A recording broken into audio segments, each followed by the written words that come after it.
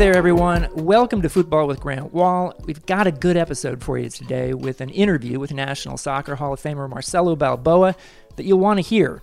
Before that, I'll be speaking to Taylor Rockwell of the Total Soccer Show for 10 minutes about the soccer weekend. But we're a community here on this podcast, and for now, I want to start with a segment on what we're experiencing right now.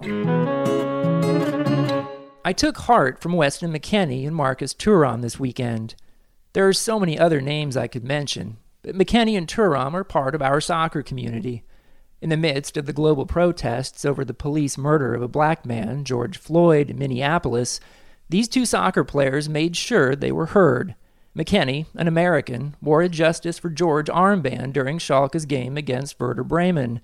And Thuram, the son of the French World Cup winner Lilian Thuram, took a knee after scoring for Gladbach to honor an American man thousands of miles away. The fight against generations of systematic racism in America and abroad knows no borders, and it made me think back to a night a few years ago when Lilian Thuram joined me for a public discussion about racism in soccer at New York University. Lilian Thuram has devoted his post-playing career to campaigning against racism in sports, and he spent that night explaining a lot of things. Stories about the racism he experienced in his career in Italy and Spain and France. Actions that everyone can take in their daily lives to combat the tacit acceptance of racism. And if there was one point that Thuram made that night that stood out more than any other, it was that the onus isn't on the victims of racism to bear the burden of fighting racism. It's on white people. When Romelu Lukaku is abused by racist fans in Italy, it's not on him to fight it. It's on his white teammates to speak up. It's on the white fans in the stadium to take a stand and do something. It's on the nearly all-white authorities in Italian soccer to go scorched earth in punishing clubs whose fans produce racism. The same applies to all of us white people everywhere, in every social situation. It's not enough to stand by and do nothing. Weston McKennie and Marcus Thuram did something this weekend. They deserve more than our respect. They deserve our action, too. Now let's bring in Taylor Rockwell, my friend from the Total Soccer Show. Taylor, how are you doing? All things considered, I think I am well, though it's definitely strange times for sure. I'm sure you've experienced that being in New York, and it was strange times down here in Richmond this weekend for sure. Yeah, it's hard to focus entirely on soccer, and we shouldn't be focusing entirely on soccer right now. There's a lot going on in every city in America and outside America in a lot of ways these days. I don't know if you can hear it right now. I'm in Manhattan, and there are helicopters above where we are, and that's been the case for the last 24, 36 hours. And so New York City's been an interesting place over the last, 2 to 3 months now. There's sirens for COVID all day long, and now there's sirens still for COVID, but also for all the things that are happening. I talked about in my opinion piece what Weston McKennie and Jadon Sancho and Marcus Thuram did. There was also Kylian Mbappe, I think, put out a tweet honoring George Floyd during this weekend's games here. And, I got to admit, seeing McKennie put an armband on saying Justice for George, Weston McKennie's a young guy. He's just 21 years old, and I think he's sort of finding his way as a public figure and a prominent player on the U.S. men's national team, and I want to give him some credit for what he did. Yeah, I think especially in an era, like when we talk about soccer, we talk about people who are incredibly aware of their branding and aware of the kind of ramifications of their actions. I think that's a thing that a lot of young players are taught and coached and educated upon. And I think that a young player would make that decision to kind of publicly show solidarity and bring even more attention to the issue. I think, it's a very strong stance, but it's the type of stance that I feel like I kind of expect from Weston McKennie, because he seems like a pretty strong person and a strong leader for the national team. At least that's what I've seen from him, sort of being like the chemistry, the good glue when I've seen him in camp. So I I expect nothing less, but it was still a very strong moment. And I think the same for Sancho and Thuram as well. And I think it shows the kind of resonance that the situation has, that it's not just in the United States, but around the world. I think people are sort of aware of the divisiveness of our times and the kind of overwhelming nature of our times. Yeah. And I will say this, because I said it on Twitter, it would be great if more white players, teammates, gave their support in different ways. You don't have to do it by wearing a T-shirt. You can say something in an interview, or you can just do something. I think publicly would be a great gesture of support, just because I think it's important for everyone. Yeah, I know what you mean. It's got to be a tough line to walk, though, because not like because they don't have the same thing at risk, but more so like for me personally, like I know, Grant, this might be a surprise. I'm a white guy, and maybe even a basic white guy, and I think like especially like this weekend, for example, I kind of don't know what is my role? What is my place? Like, should I be, out there wearing a big shirt, or am I like co-opting that and making it my own thing? If some of his teammates were wearing the shirts as well, like, does that take away from the message? If they just kind of stood there and pointed, would that be the solidarity you want? I can see how there are those, it swings the other way of, I want to be involved. I want to kind of vocalize my frustration and sadness and hurt with the situation, but I also don't want to make it about me and take anything away from anybody else who's maybe feeling it a bit more. And so there is that, again, that line to walk, but I know what you mean. It would be good to see more people sort of expressing their opinions, and if nothing else, kind of motivating people to know that it's okay to have opinions that might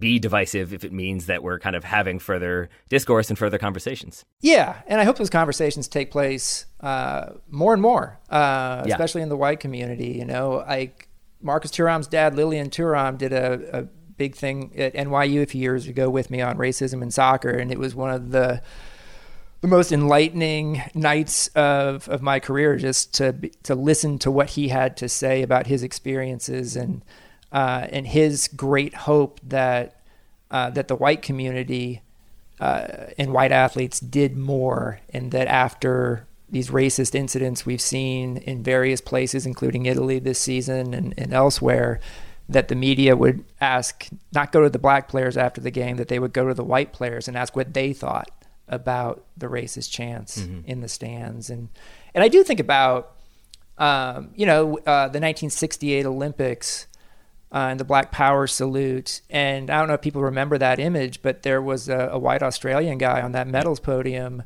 as well who did support them and had some visuals and worked with those guys to show that he was in their corner. And so I know it's tough sometimes to know exactly what to do, but I think there's good things that can be done, and action is important.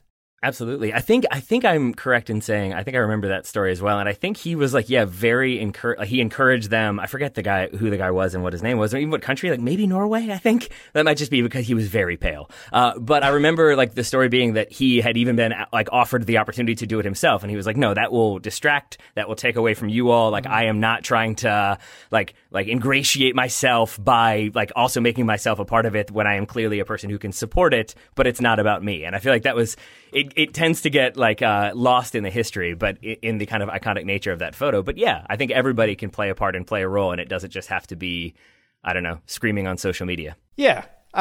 We mentioned Weston McKennie. We'll talk more about him in a second. On the field, things not going great at Schalke right now. Not so much. But I want to talk about Jesse Marsch first briefly, because he did something on Friday that there is almost unprecedented, and that is an American-born, American-raised coach winning a European trophy. The Austrian Cup champions are Salzburg. Jesse Marsch in his first year there.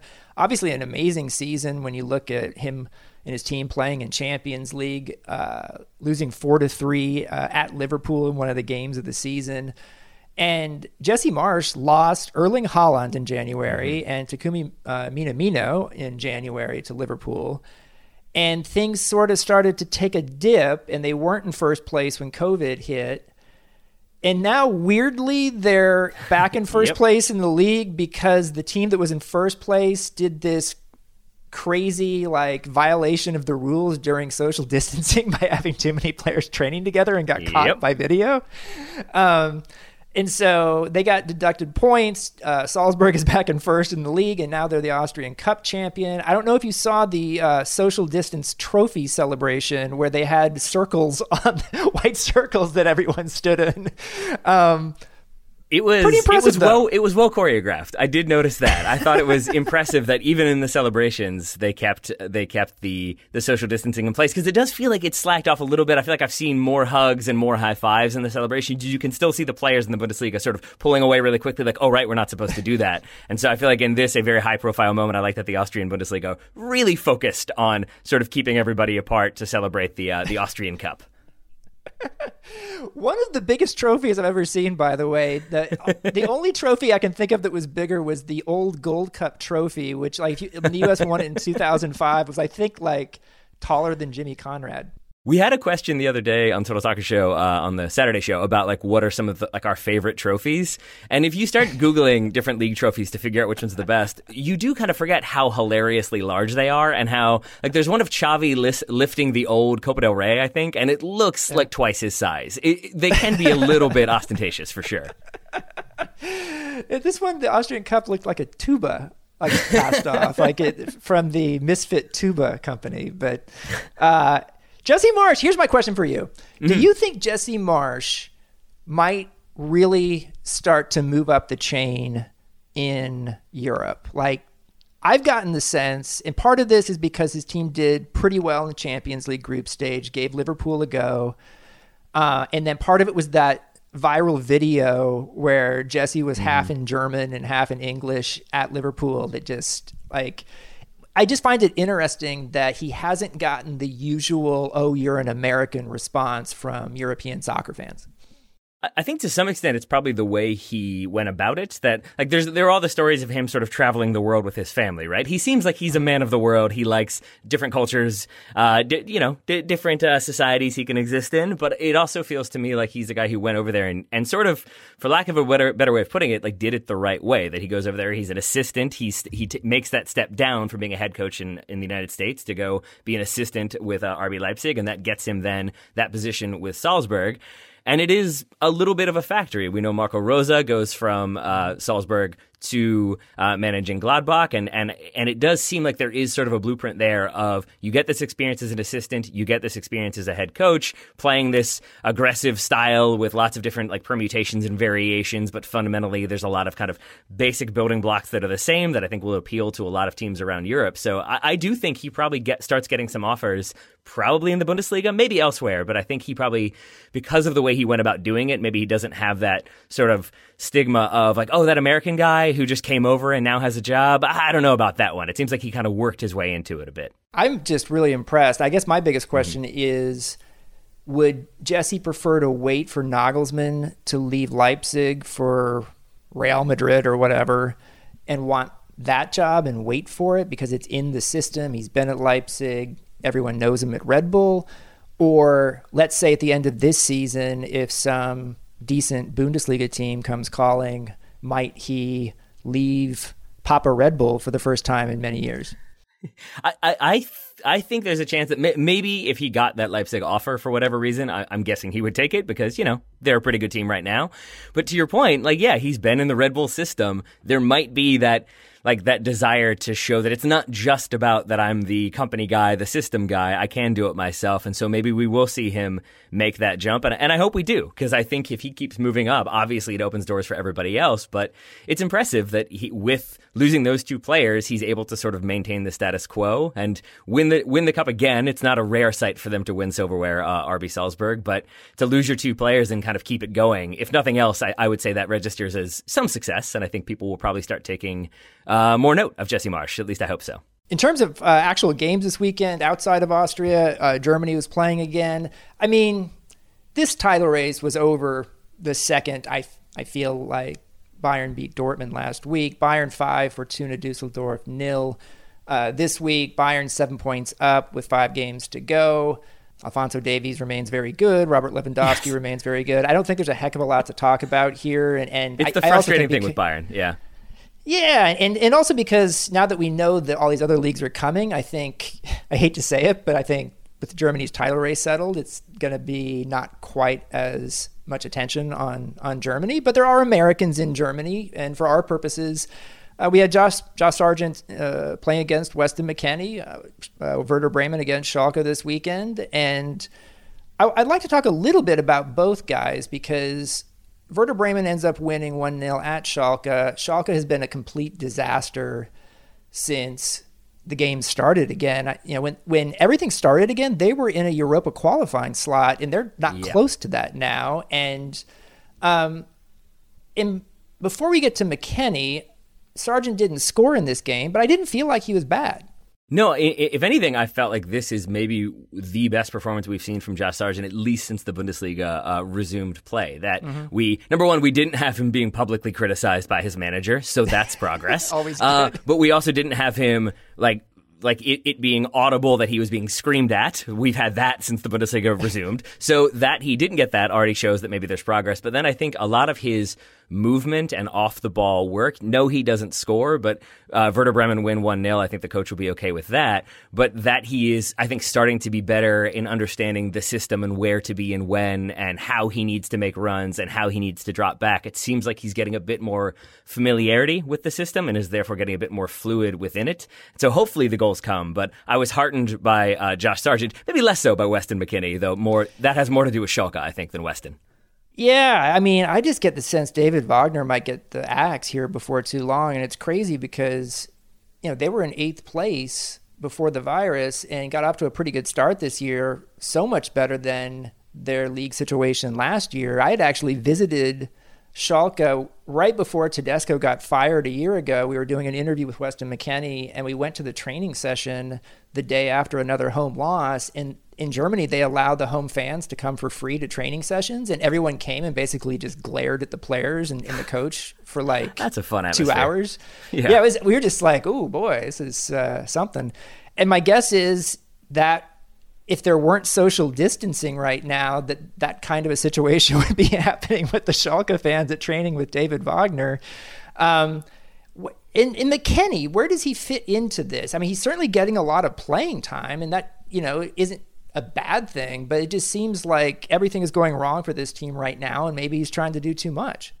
Yeah, I think you're seeing, when you watch Schalke play, a lot of variation, in my opinion. I think they fundamentally do a lot of the kind of same things from game to game, but you see different formations, and you certainly see Weston McKennie played in a variety of different positions.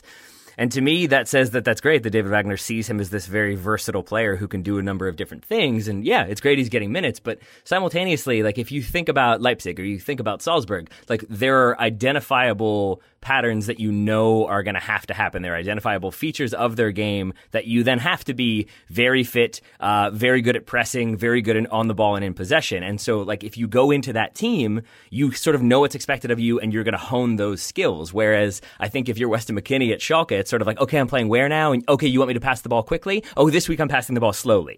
It seems to change from game to game at this point. And while he seems to be doing the best he can with it, it simultaneously has to be frustrating to not be able to sort of develop those same skills, that same awareness from game to game. Yeah, and I had Weston McKennie on my podcast about 6 to 8 weeks ago, and he said he'd had a good relationship with Tedesco, who got fired, and that he thought he had developed a good relationship with David Wagner. He did say it was odd that they communicated in German together since Wagner played for the U.S. and Weston plays for the U.S.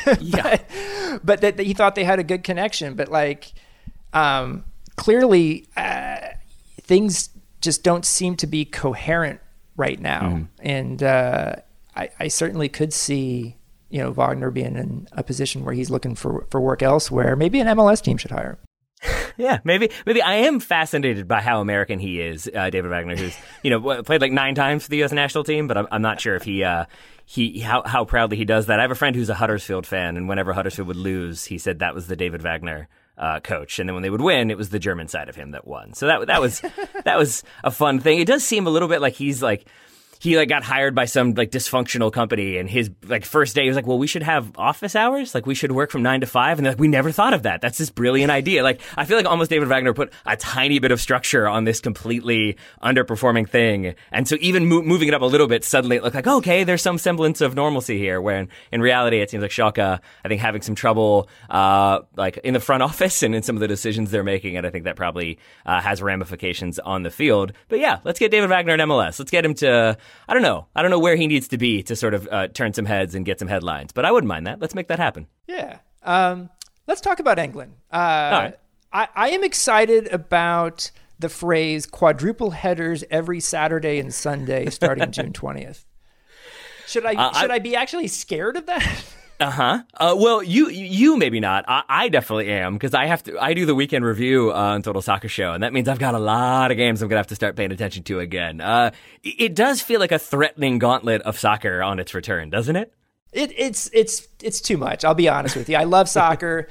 I'll say this right now, I will not watch every game in the quadruple header on Saturday and Sunday, especially if it's like some mid to lower table clash. But you got to give them some credit over in England. They are trying to milk this for everything over there. And so basically it sounds like there won't be simultaneous games.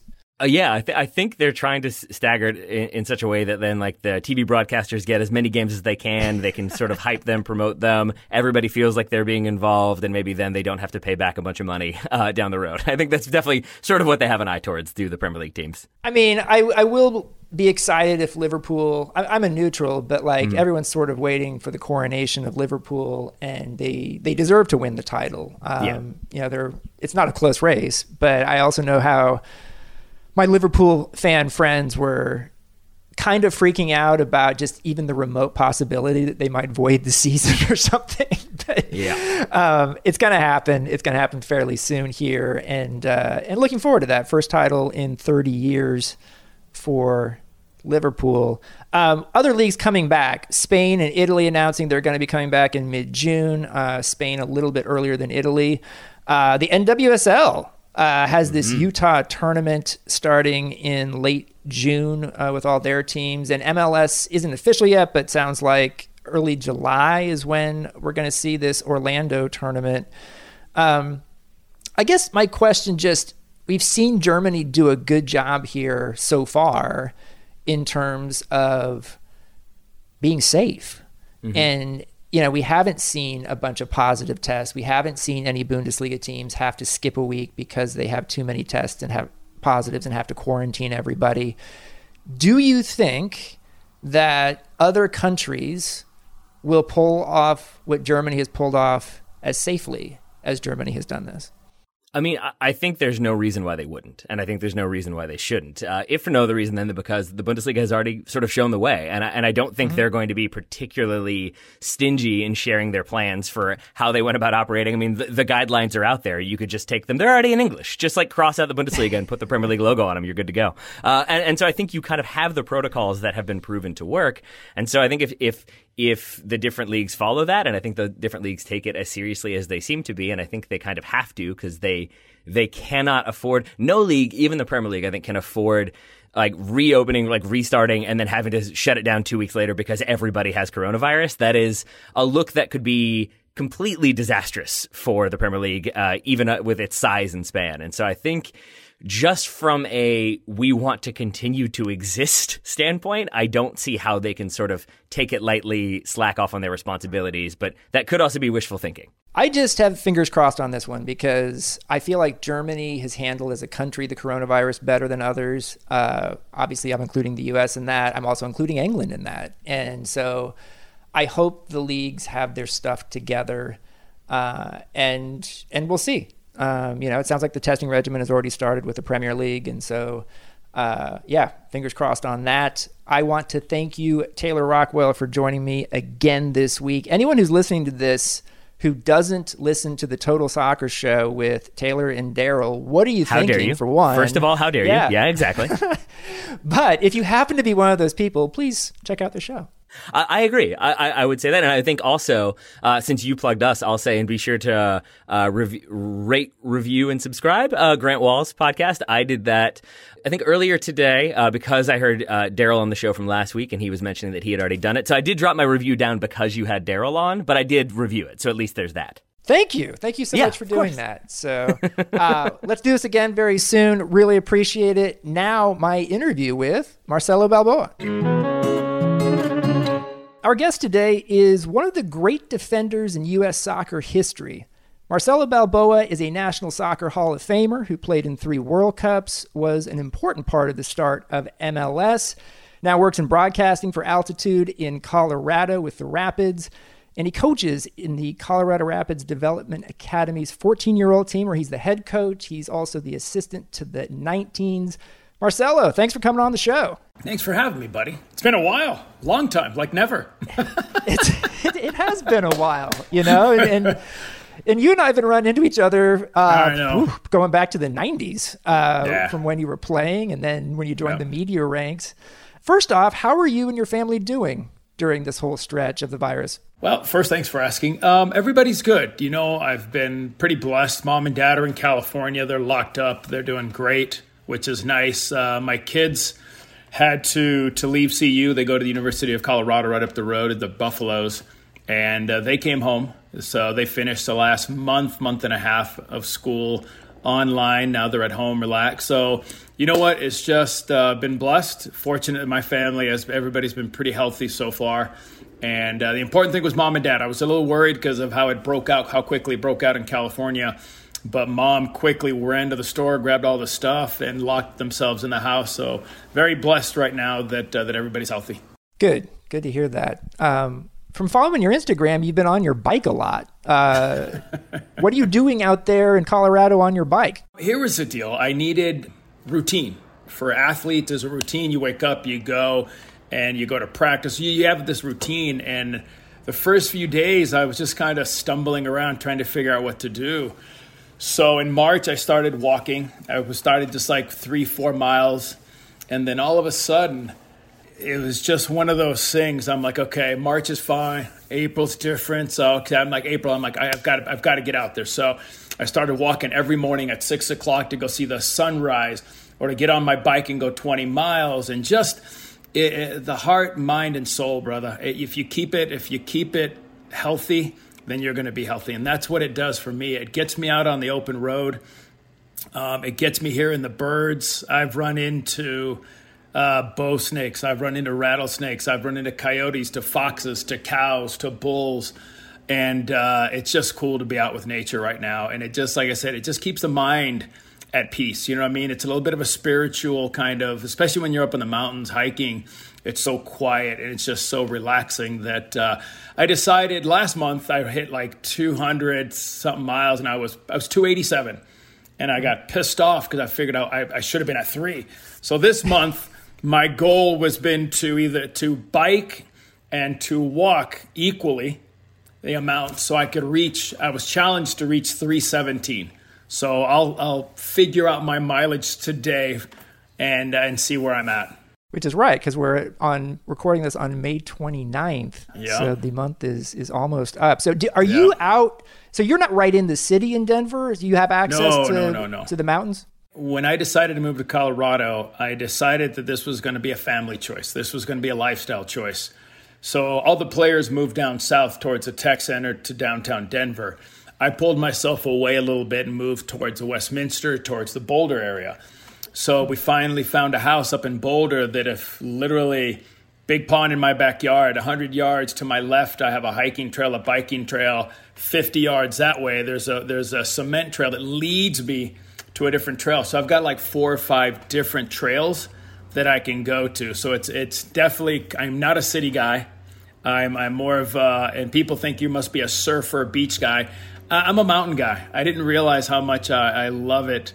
And it's just very peaceful. So I removed myself a little bit away from everybody so I can have a little bit of privacy. Nice. Yeah. I want to ask you about a story from the start of MLS back in 1996, because a couple years ago we did an oral history on the first season of MLS, and there was all sorts of wacky stuff happening at the time. And one of those wacky stories was that we were told Phil Anschutz said he would put in the money to own the team in Denver, but only if he could get that guy who nearly scored on the bicycle kick at the 94 World Cup, meaning you.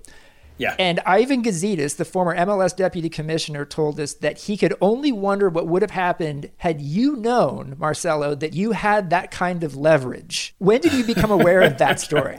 One, I would have never used that as leverage because, well, and only because, you know why? It's because we all had this dream, and you were part of it. You know this, that we all wanted to start a league in the United States. We all wanted a league that was our own. We wanted a professional league in the United States. So there's no, even if I would have scored, I wouldn't have used it. Well, maybe I would have used a little bit, maybe to get a Harley or something, but you know what I mean? But it wasn't about that. It was about, I was in Mexico, okay, playing for León. And Sunil Gulati decides to come to León to watch me play and to talk to me. And I'm like, great. I kind of figured something was up. So we're done. We go to the hotel. We're chatting. And Sunil's talking to me about coming back, and I'm sitting there going, "Yeah, you know, I do." But I was at a point in León where I was loving what was going on in León.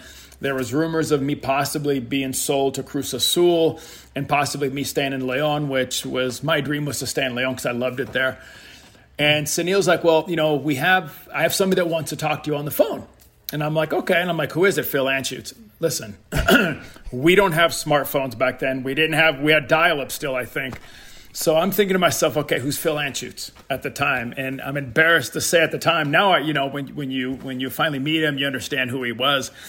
So Sunil puts him on the phone, and they start talking, and we're chatting. And finally, Sunil says to him, "Hey, Phil, can you tell Marcelo what you told us?" And that's where Phil talks about the league and talks about having a team in Denver. And the only way he's going to start a team in Denver is if that guy who did that funny overhead kick plays for me for Denver. So at that point, you know, my mind wasn't made up. I'll be honest with you. At that point, it wasn't made up that I was going to either play in MLS or stay in Mexico. But when an owner calls you and tells you this, and you just felt the passion he had for the sport and how he wanted to see that dream come true too, it made my decision a lot easier to leave León and to play for the Colorado Rapids, because of the fact that you can see how much he believed in soccer. And when you've been a guy who's played in the amateur leagues, who's played for the Nomads, he's played for the Colorado Foxes, he played for the San Francisco Bay Blackhawks with Eric Wynald and David Van Ole, you wanted to see it taken to the next level. And you can feel that when Phil Anschutz talked to you. And that made it real easy for me to switch over and come and play for my team on this side, Colorado Rapids. Nice. Well, Phil Anschutz, for listeners who don't know, his name is on the MLS Championship trophy. He basically saved the league. At one point, owned 6 teams in the league. And... Yeah, just a huge figure in the history of soccer in America. And I'll tell you what, Grant, the other part I didn't play the very first game in Sporting. It's Kansas City at the time, Kansas City Wizards. I knew I made the right decision when I walked into the locker room for the very first game at home. And when Phil Anschutz walks in, and he didn't have to say, "Hey, I'm Phil Anschutz, who are you?" He knew everybody. Grant, he knew, "Hey, Marcelo, how are you? How's your wife?" I was like, "Fine, how are you?" He went to everybody. He knew their families. He knew everybody's name. It wasn't, and how many owners do you know that will walk into a locker room and can tell you 26, 20, whatever we had at the time, 22 players' names without having to introduce himself? When I hit that point, I'm like, yeah, I made the right decision. This owner, this guy was here, and he was ready, and you can just tell that he wanted this to succeed. So that bicycle kick attempt in the 94 World Cup, I want to read something from Sports Illustrated. And this was the week that your U.S. team beat Colombia in the Rose Bowl. And Ernie Stewart was on the cover. Yep. But the very start of the story written by Alexander Wolf, the opening paragraph goes like this. "Good thing that bicycle kick missed. Had it not, had U.S. defender Marcelo Balboa's blind, backward, somersaulting, ridiculously improbable shot late in America's 2-1 World Cup defeat of Colombia on June 22nd actually found the back of the net instead of sailing wide left by inches, the entire country might have died a soccer death, stricken by overexcitement. Every videotape machine might have wheezed its last, replaying for the 1,000th time what Pelé called, quote, the most beautiful moment of the World Cup so far, end quote. You missed by inches, Marcelo, and obviously you would go on to score amazing bicycle kick goals for Colorado in MLS, goals of the year in MLS. But have you imagined what would have happened to your life had that World Cup bicycle kick gone in? No, I really, to be honest with you, I think it would have been shown all over the world and great, but at that point, I don't think it would have gotten me a contract to play soccer anywhere different. It would have made me more popular for a while, but our goal was to play well enough, one, to show the American people that soccer and we were here to stay and this is an important sport, and two, we played every day. We practiced every day. So when that World Cup was over, we could find somewhere to go play because we knew that the league wasn't going to start till 96. So I played my ass off because I wanted someone to see me. I wanted someone to take a chance on an American defender. Now, did that open up a lot of people's eyes to think that I'm American and a defender just did a bicycle kick and almost scored? It did, but what really would have happened? And I sat there for a while thinking, okay, great. It wouldn't have got me a bigger contract. It wouldn't have got me more money. It would have got me a little bit more recognition. Sure. You know what I mean? But at the end of the day, it was one moment in a game that was more important than that one moment. That game put us into the next round, which we surprised a lot of people, beating the number one team in the world, the team that went to Argentina and beat Argentina in the World Cup qualifier. So, and to be honest with you, I didn't even have time to enjoy it because I got drug tested. I spent 5 hours because I had basically a heat stroke and couldn't go to the bathroom. I didn't go back with the team. I didn't celebrate with the team. They had to have a private minivan for me till I was done being drug tested and drove and had to drive back to Mission Viejo. So I didn't even get to enjoy like that moment of enjoying that win and everything. But I don't, to this day, I don't think that it would have changed anything except for that goal would have gone in and maybe I'd be in the top 5 goals best ever in the World Cup. Now I'm in the top 5 best misses ever, so I'm okay.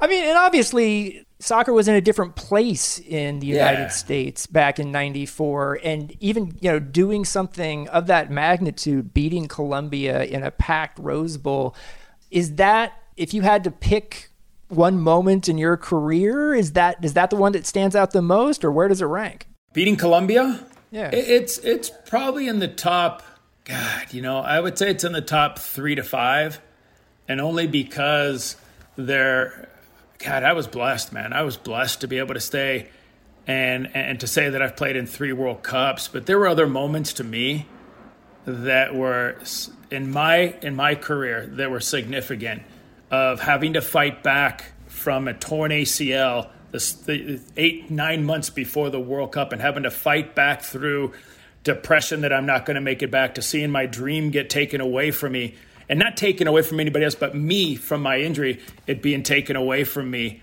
So there was a lot of things throughout the career. My first goal, my 100th cap to score against Nigeria. There were just so many cool moments that it's tough just to say that was it. For me, that was probably the most important game we've ever played, because we've lost to Colombia so many times leading up to that. And I don't know if you remember the Marlboro Cup games and all those tournaments we used to play in Miami.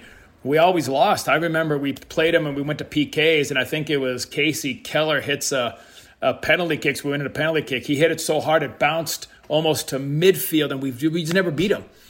It was one of those things. So when you talk about a World Cup and you talk about important games, when I played in my era, I think that was probably one of the most significant games. That and the Mexico 0-0 draw in Azteca 97, because we've never drawn at that point. We've never beat them. And that was a collective group effort. Just listen, Go back to the Colombia game. And in the first 5 minutes, there could have been a completely different outcome if Sorber and Fernando and me don't slide. I missed the ball. It hits off Sorber, it hits off Fernando, and they clear it off the line. If that goes in, you know what? I think maybe the mentality of, oh, crap. Again, we're going to lose to them, because they scored first. That didn't go in, and all of a sudden, we kind of grew a little bit. We started growing in confidence so we can play. And when things go your way, they go your way. But that was probably one of the key moments as a team that we played. I want to ask about, you mentioned Colorado. You're not from there originally. You went to play there, ended up staying there. What's the soccer community like there? Because we've seen talent coming from Colorado. We've seen it on the women's side, Lindsey Horan, Mal Pugh. We've seen it a little bit on the men's side. It's kind of a hotbed. How would you describe it? We don't have the luxury. I'm a California boy. So in California, I played 12 months out of 12 months, and maybe we would take a little bit of time off. So say 11 out of 12 months. The difficulties we have here is when it gets cold, it gets cold. So we probably play 9 months out of the year, 8 months out of the year. So we're always a little bit behind. But the community, since I've been here, watching the professional team from the Foxes to the Colorado Rapids, the way the youth has grown here, it's just competitive. You know what I mean? It's pretty competitive.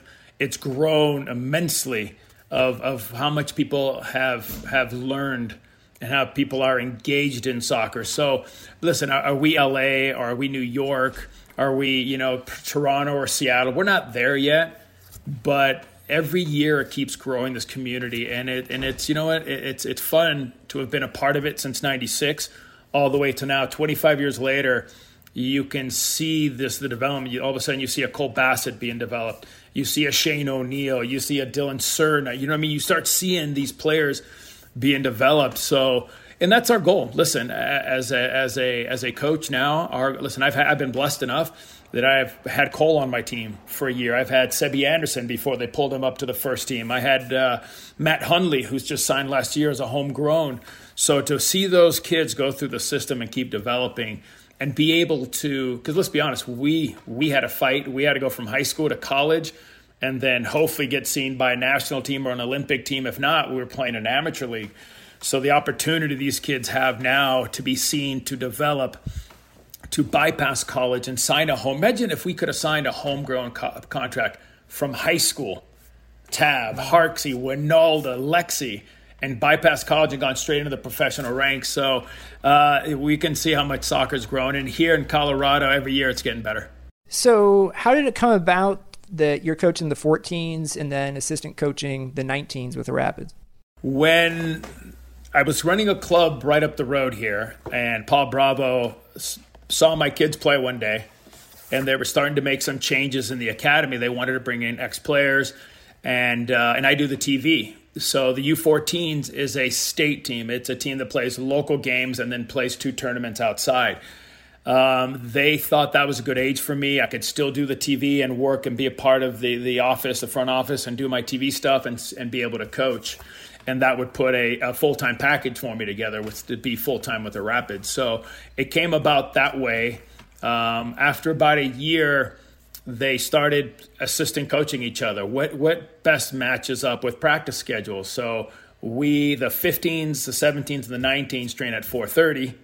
We train, 4:30 to 6. We go 6:15 to later. So they put me as an assistant coach with the 19s because they wanted that professional experience where you've played. You can translate that a little bit more, explain to the players, because their next step, if they're at our club, they're at any DA club that is at the 19s, is because they have an ambition to go pro.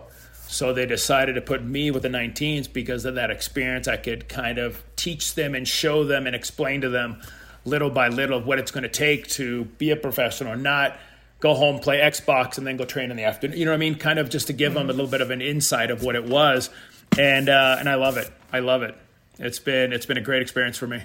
Would you ever want to coach an MLS senior team? How's this? I would love to be an assistant coach. I think being a head coach, I've gone from the 14s to the 19s. I've gone with Tab with the under 20s. I don't think I'm ready. I don't think I'd be ready to take on a full professional team. That's just being honest. I think if I wanted to, I'd say, sure, I'll take it and dive myself in.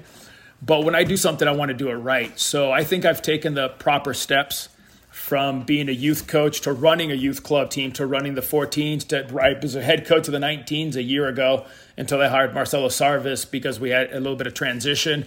So I've seen every part of it and I've thoroughly enjoyed it. So I think the logical step would be an assistant coach in MLS and see how that kind of fits what I like.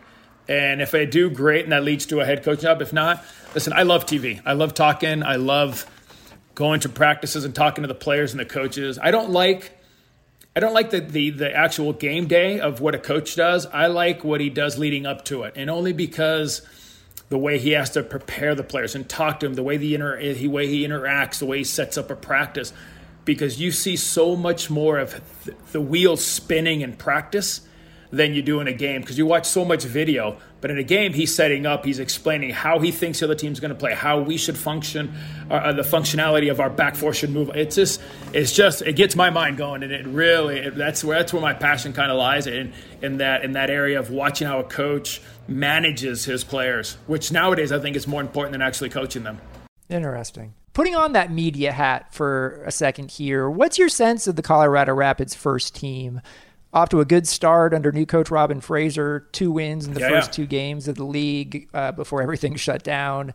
When Robin came in last year, things started moving in a good direction. What's happening there? You know what? I think it's simple and it's not simple. I think Robin has let the horses loose. And what I mean by that is we've got so much talent with Jonathan Lewis and the pace on the outside and Shinny Shiki.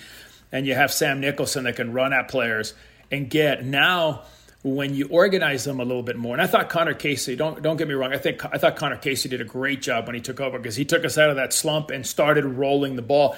I think Robin has just brought a little bit more structure, more of the tactical side of how we want to move, how we want to suck teams over and get it to the outside, to the weak side.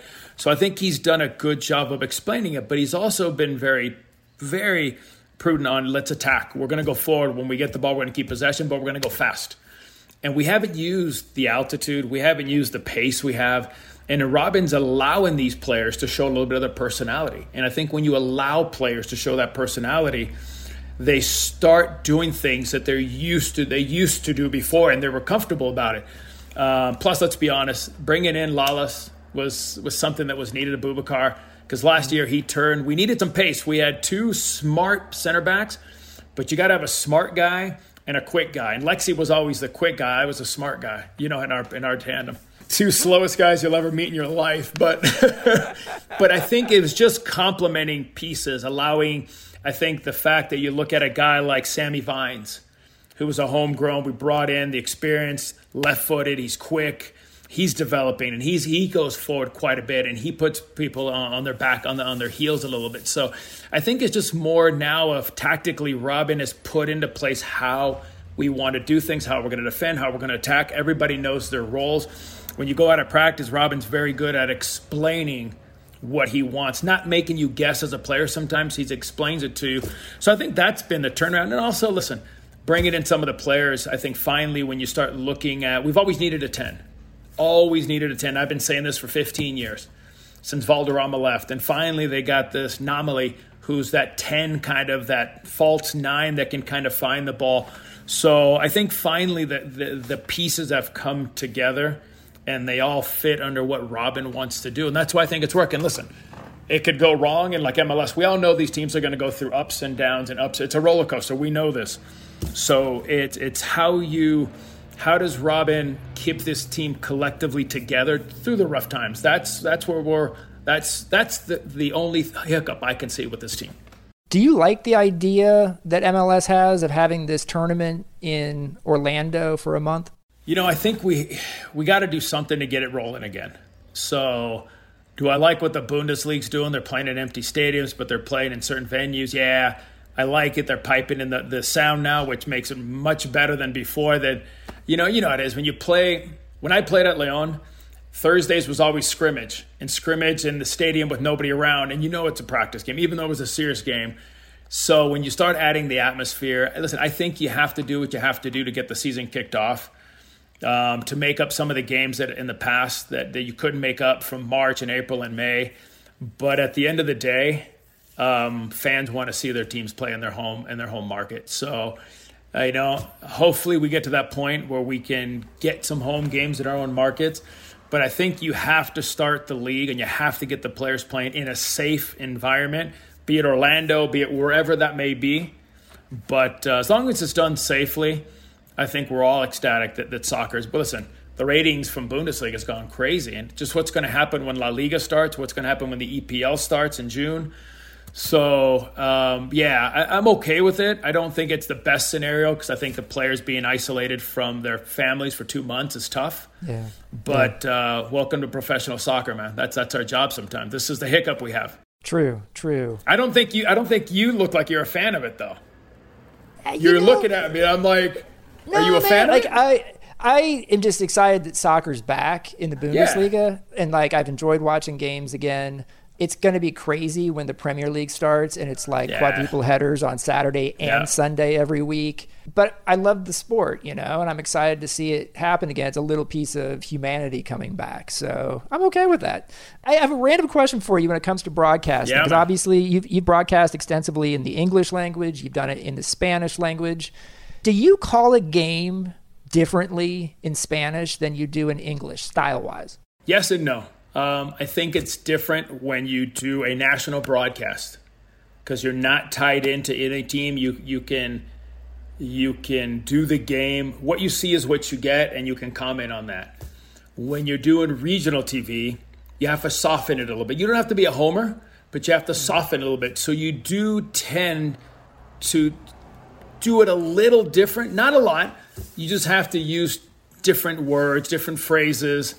And, it's normal. It's because you're doing it for your home team. So it's different than doing it. When I'm doing USA-Mexico, I can be as honest because I know the other analyst is Mexican and he's going to rip the U.S. So my job on Univision is to protect the United States and to make sure that they're getting a fair shot.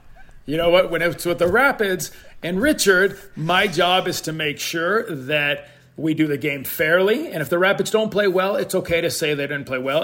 If they do play well, I can say they play well. You just have to choose specific words, a little different, that's all. That's all. That's the most political way. I don't know how to say it any other way. So no, it makes sense. Another question I have is just about the current U.S. men's national team under Greg Berhalter. What's your take on the state of the team? I'm still in the air. I've done enough games. I've been enough practices. I like Greg Berhalter. As a player, as a person, as a coach. Sometimes I don't agree with what he's doing on the field, like against Mexico when they lost 3-0 to Mexico, and they still forced the ball out of the back, and because they wanted to play, they wanted to learn. I get that, but it's Mexico. Losing twice to Mexico in a matter, I think it was 2 months, 3 months, if I'm correct, somewhere in there, right? Yeah. Is not what we want. So I think, God, it's a tough one because I thought Tab was going to get the job, to be honest with you. I thought that whole year it was going to go from Bruce Arena to Tab, that, you know what I mean? But listen, I think the verdict's still out. We're going to qualify, and I think we're going to qualify. I think we have such talented young athletic kids that want to represent their country, that love to wear that United States jersey behind me. And they're dying to get in a World Cup, just like we were in 90. We were dying. We would do anything to get to that World Cup. And I feel that same grit, that same passion, that same mentality from these kids. They're a little younger, no doubt about it. But I think they'll get the job done. But under Greg, you know what? I'm still not, and with all due respect, I'm still not convinced the way that we're playing is the best that we can play with this team. Interesting. I'm curious to see what the schedule ends up being, because it sounds like the hexagonal, the CONCACAF president saying it may have to be changed. So we'll see if national team games, if FIFA windows even happen this year, but lots to look forward to there. Yeah, but that could be another tournament. Let's be honest. That could be the hexagonal. The qualifiers could be another. We're going to go somewhere for a month, you're going to play the qualifiers. There's 3 teams are going through. You know what I mean? It could be the exact same, a mini Gold Cup it could be at that time. You know what I mean? Right. I mean, I guess similar to the way Women's World Cup qualifying goes in CONCACAF, where it's a tournament. But I think also there's less margin for error in a situation like that. So no. If you want to scare U.S. fans, bring up less margin for error. Hey, having to go to Honduras or Salvador, Jamaica, Mexico, those aren't easy venues, man. Those are not easy with the heat and the field. So a neutral site wouldn't be a bad idea. So I got a true or false question for you here. You posted a picture on your Instagram not long ago from 1993. And this 1993 picture is one of the more impressive mullets I have ever seen. True or false, did you have the best mullet in U.S. soccer history in 1993? You know, I would say that I don't even know how to answer that one. Yeah, it's true. It was, you know why? It was growing long. I tore my ACL, okay? And I told myself I'm not going to cut it until I'm back. So by the time I was back, the hair was right to about here. So I kept on playing with it. I put a shoelace around my head. I kept on tucking it in. And finally, when Bora announced the World Cup team and told me I was on the World Cup team, he said to me, he goes, listen, okay.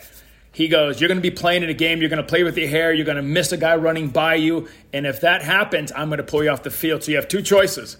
Go cut your hair, okay, or I'll cut it for you. So we got the mullet. We cut really short, left it long in the back, and I played I was in that, I saw that website, the ugly hairdos or the ugliest hairdos of 90 or something, and I was like in the top 10. So I was pretty proud of that. But yeah, I was going to let it grow completely, but Bora's like, nope. So I'm like, all right, I'll keep the back. You know, they shorten the front party in the back mullet. It's okay. It was in back then. It was in. I got confused for hockey players. I'm going to give you a slight edge for best mullet in U.S. soccer history, just over Tony Meola in 1990, which was pretty impressive.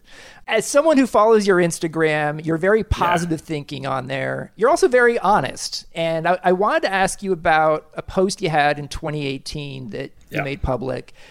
And the actual thing you posted said, take life day by day and be grateful for the little things. Don't get caught up in what you can't control. Focus on the positive. And then below that, you wrote, I have lost this perspective over the last few years, and it has cost me dearly in my personal life. Finding my way back, hope, grateful heart, positive thinking.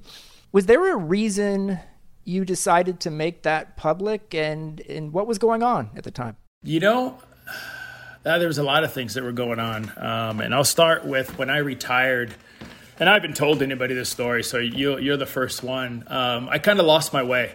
I was Marcelo Balboa, the soccer player, and I didn't know who Marcelo Balboa, the person, was away from soccer. So I surrounded myself, and with all due respect to people, I surrounded myself with people who kept on telling me how great I was. I got into a lot of drinking. I got into a lot of other things that cost me my marriage, that cost me a bunch of things. So on that part, I just lost myself. And I thought I had myself back, and I didn't. So when I found out Fernando had cancer, and I started hanging out with other people who are a little bit more spiritual and were more of trying to help me find myself as Marcelo Balboa, the person, not the soccer player. That's who I've always been my whole life. Since I was 17, 16, 15, 14, I was the guy who played soccer. He had a brother. They were the best players here. They were the best players there. So I didn't know how to transition from being that to who I wanted to be. So there came a point where when Fernando told me he had cancer, I had another relationship that I lost to because of the fact that I couldn't find out who I was. So I finally figured out who I was. I started going to counseling. I started talking with people who really, I figured out what I had in life and how blessed I was to have what I had. Because soccer has given me everything, man. Everything, from a family to a house to the experiences to friends. And I lost a lot of friends because of the drinking, the partying when I retired, that Fernando smacked me around and helped me put myself back together, like he did in '94 with the ACL. He was that mentor that kind of helped me find my way back to who I was. That it was okay to be Marcelo, the non-athlete, just the dad, the husband, and I am so proud now to say that I'm a dad, I'm a husband, I just enjoy it. You know what I mean? That's why you see me out on hikes every day. You see me on bikes is because it took a long time to figure out who I wanted to be. And when I did, on that day, it kind of clicked. You know what I mean? And when they say, when you believe, you see. And I think if you look later on, when Fernando passed away, I went for a hike, and I froze at a point in a hike where I saw a shadow with like a blue jacket or something. And it gave me the chills to the point where I couldn't move on this hike. I literally froze, and then I moved again. And I went home, and I was like, I thought about it for a few days and just let it kind of ponder and go. And one day I opened up, and I felt it was Fernando anyway, but I wasn't sure. So then I opened up my phone in the morning, and the first picture, I swear, Grant, the first picture that popped up was a picture of Fernando in a light blue sweatshirt. So I ended up calling Martha real quick and talked to Martha, and we both felt it was the same way. So it was just a lot of struggles through that. No one knows. I keep pretty much to myself, but that's where that kind of came from. I finally found who I was and what I wanted to be. Thanks for sharing. Yeah, man. And Fernando being obviously Fernando Clavijo, who was on your 94 World Cup team, coach, one of the great guys we've ever had in U.S. soccer, who we lost to cancer. And what about Fernando made him special? Just always happy, always trying to find something positive, always trying to fight for what he believed in. And I think that was a thing that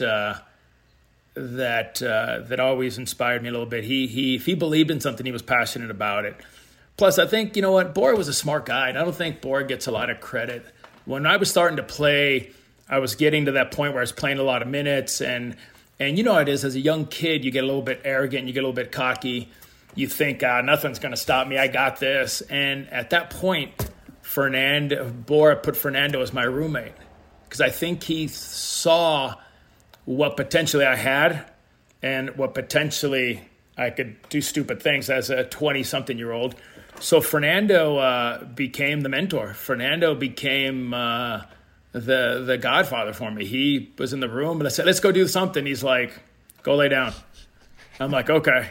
He's like, well, let's go to dinner. We already ate. Go sit down. So, you know what I mean? He was just that guy, and his family, you know what I mean? They adopted me almost as their second son, their third son at the time. I babysat their kids, and it was, you know, I've been lucky enough to have an awesome father and a mother, but Fernando was that guy that was with me through the thick and the thin, through the ACL, because my mom and dad lived in California, and as I played soccer, Fernando was the other father. So just everything about him, you know, what a great father he was, what a great husband he was, what a teammate, always fighting for your teammates. And you can see even when in the 94 World Cup, when Tab gets hit by Leonardo with the elbow, look at that video and see who's the first one in there getting ready to nail somebody. And that was Fernando, going after, grabbing players.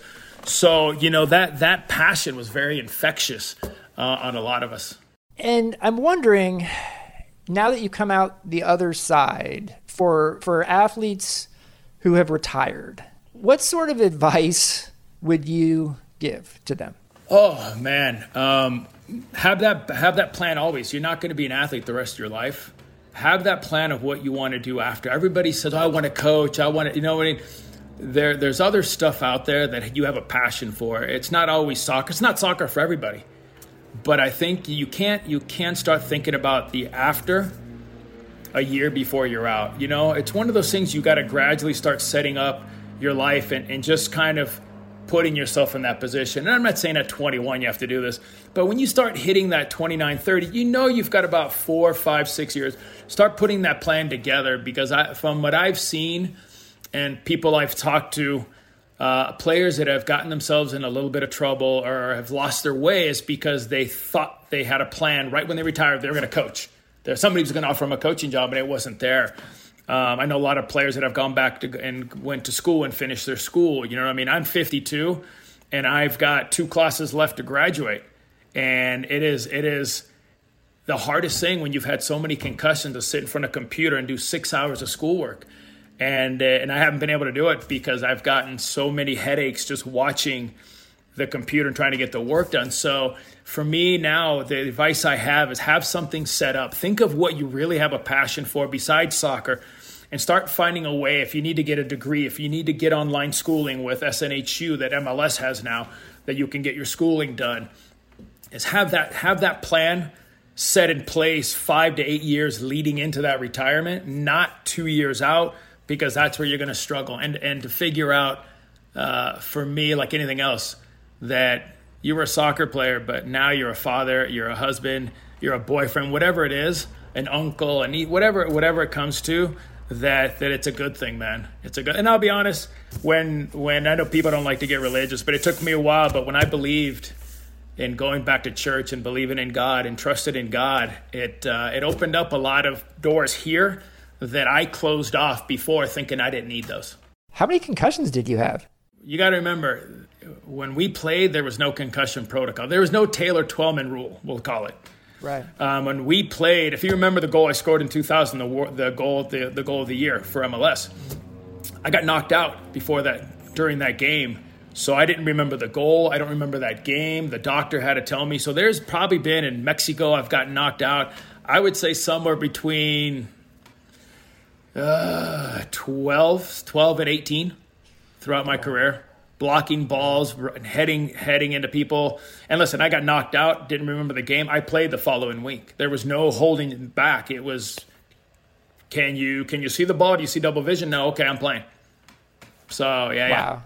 And you still have effects. I still have effects. That's why it's now I try not to be on the computer for very long, because if I'm there for an hour or two, I can start getting headaches. My eyes get a little blurry, so I just kind of do a little bit and I walk away. I do a little bit, I walk away. So yeah, you still have those effects of, I used to take Advil like they were Tic Tacs every day, for 3, 4, 5 of them to keep the headaches away. So it was just reality, man. When we played, it was reality. You had to play. There was no, I have to see the doctor. No, can you play today? Sure, let's go. So let me get this straight here. You scored one of the greatest goals in MLS history in 2000. Bicycle kick goal of the year. Yes. And you didn't have your wits about you when you were doing that amazingly difficult thing to do? Well, this is the story the trainer told me, that he asked me 3 questions. I got all 3 wrong. He said, okay, I'm going to have to pull you off the field. I told him if he takes me off the field, I'll frickin' kill him. So we walked down the sideline. He says he's going to let me go back into the game, and he'll keep an eye on me. That's it. After that, I played the rest of the game. I scored a bicycle kick. I remember walking into my room, and Ross Pauly says, hey, your goal is on Sports Center goal or top 10. And I'm like, what goal? And then he turns around and it was on ESPN. So, listen, it was reality back then. It was, how many guys Ross Pauly had to retire from concussion syndrome? Lance Key had to retire. So there was no chance I was going to retire. That was not going to hold me back from playing soccer. Wow. So will I pay for it later? I'm paying for it now, sure. But it's okay. Wow.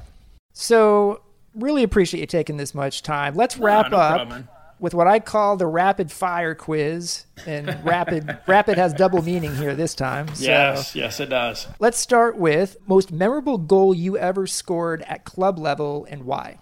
God, I think that's an easy one. I think it's only because of the bicycle kick. It's something as a kid that I practiced. I broke lamps. I broke so many things trying to do this. I've hurt my back.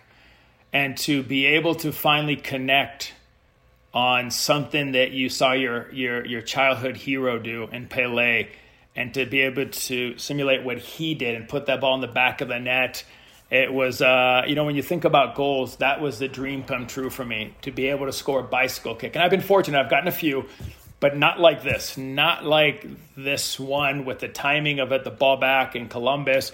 So I would say the bicycle kick. Most memorable goal you ever scored for the national team and why? Oof, that's there's a few that come to mind, but I'm going to go with my 100th cap at Foxborough against Nigeria. A cross comes in, and to be able to say that first I was the first American ever to reach 100 caps on the male side, or on the women's side, there was no one that reached 100 caps, was absolutely special to me. But to be able to top it off, because my mom, my dad, at the time my wife was there, to be able to score, to make it a double kind of moment was kind of a special day for me. And I don't think my mom's ever been in a stadium with a national team where I've actually scored a goal. So that was double meaning there. So mom got to actually see me score in a game. Nice. Best player you ever played against and why? Oh, man, that would be, I think, in a media game, Grant Wall. I don't know if you remember him. Good answer. And I don't know if a lot of your viewers, but when you can go back to Batistuta, you can go back to Romario, Bebeto, Canija, those were tough players. So I would have to say when we played against Batistuta, he was big, strong, physical, fast. I thought I was a good matchup because I was pretty big and strong, but no, not one bit. He was. I've never played against a guy so physically able to do so many different things at such high speeds compared to what you're getting with Romario and Bebeto, but this Batistuta threw me for a big loop. He was probably the toughest guy I had to mark. Best teammate you ever had and why? That's easy. That's Fernando Clavijo, and I think we went through it. Father figure, kept me in check, helped me keep my life together at certain times. Because you always have doubts as a player. You have doubts. Like when I was coming back from my ACL before the 94 World Cup, I had doubts that I could come back. And I remember laying in bed, just kind of feeling sorry for yourself, like most people do. It's more of a mental than physical because your leg can come back. It's the mental side of it. And I remember him saying to me, get your ass out of bed. We're going to practice. I'm not going to the World Cup without you. So get your ass out of bed and we're going to go work out. And I was like, all right, let's go, man. So, and listen, for a guy that was older than all of us, he would train in the morning. I'm riding my bike around the grass because I saw what the English player was. Paul Gascoigne, when he tore his ACL. They talked about him riding the bike around the practice field because the grass made it harder to pedal. So I would do that. Afternoon, I went and got Fernando bought a bike. We went mountain biking in the afternoon to get me back. So that's and listen, I've had some great teammates, and don't get me wrong, Lexi, Tab, Winalda, Harksey. I've had some great Tony Miola. God, Paul Caligieri. I've had some great roommates, but there's always one guy that you click with, and it's usually a roommate, and that was Fernando. Best coach you ever had and why? Ooh, if I don't say my dad, he would probably kill me. So I think, I think my dad would be through the youth side, because if it wasn't for him pushing me, kicking me off his team because I thought I was better than I should have been, I don't think I would have got to where I was at. But when I got to the professional level, Ganser was absolutely amazing. But when Bora took over, there was something about Bora, about that international game that we didn't know that he taught us. And I remember some of his speeches was like, what are you afraid of? He goes, the Mexican team puts on their pants one leg at a time, just like you do. They put their shoes on one leg at a time. He goes, what are you guys so afraid of that they're doing that you can't do? And we proceeded to go into the Gold Cup, and we beat Mexico 2-0 because he started putting us in a place. And listen, it wasn't great soccer at the time. It was slow. We would build it up until something. I remember that was the big thing about Bora. But at that time, it went away from long ball over the top and let's all go chase it. So I would say probably Bora. Finally, career soccer achievement you are most proud of and why? Ooh, wow. Soccer achievement that I'm proud of. I'm proud of all of them, I'll be honest with you. But I think here's it. When you start playing soccer, you don't think about other things. You just think about playing soccer and soccer. And as you get older, you start realizing that you want to leave some sort of legacy. You want to leave something, so a mark in the game of soccer. So when I was inducted into the U.S. Soccer Hall of Fame, my first Hall of Fame, it meant that people accepted me. And I had a hard time because I remember it was Paul Gardner wrote an article that called me the Rambo of soccer, that I was going to self-destruct, that I was going to implode. And it made me doubt that I was a good player, if I was a bad player, if I was just one of those guys that kicked the crap out of everybody, and that was my job. Kind of like you go in hockey, you got the enforcers, and it made me question myself. So when your own peers and the media voted me in, I felt like I was finally accepted. And I know that's weird. It's weird to say, but at that point, I finally felt that the soccer community saw more than just this tall guy that liked to tackle really hard and was that kind of player. So it kind of validated that I was a decent player for me. This has been an absolute pleasure. Marcelo Balboa, thanks so much for joining the show. Anytime, brother, anytime. Thanks for listening to Football with Grant Wahl. If you like the podcast, you could do me a huge favor and hit that subscribe button and provide a rating and a review. I can't tell you how much that helps. I'd like to thank Marcelo Balboa as well as producer Chris Whittingham. I also want to thank my friends Taylor Rockwell and Daryl Grove of the Total Soccer Show for everything they've done to help get this show off the ground, and Nathan McVitie and Zach Goldman for their work with show branding and identity. I'm back soon with another interview of someone from the soccer world. Be safe, everyone. See you next time.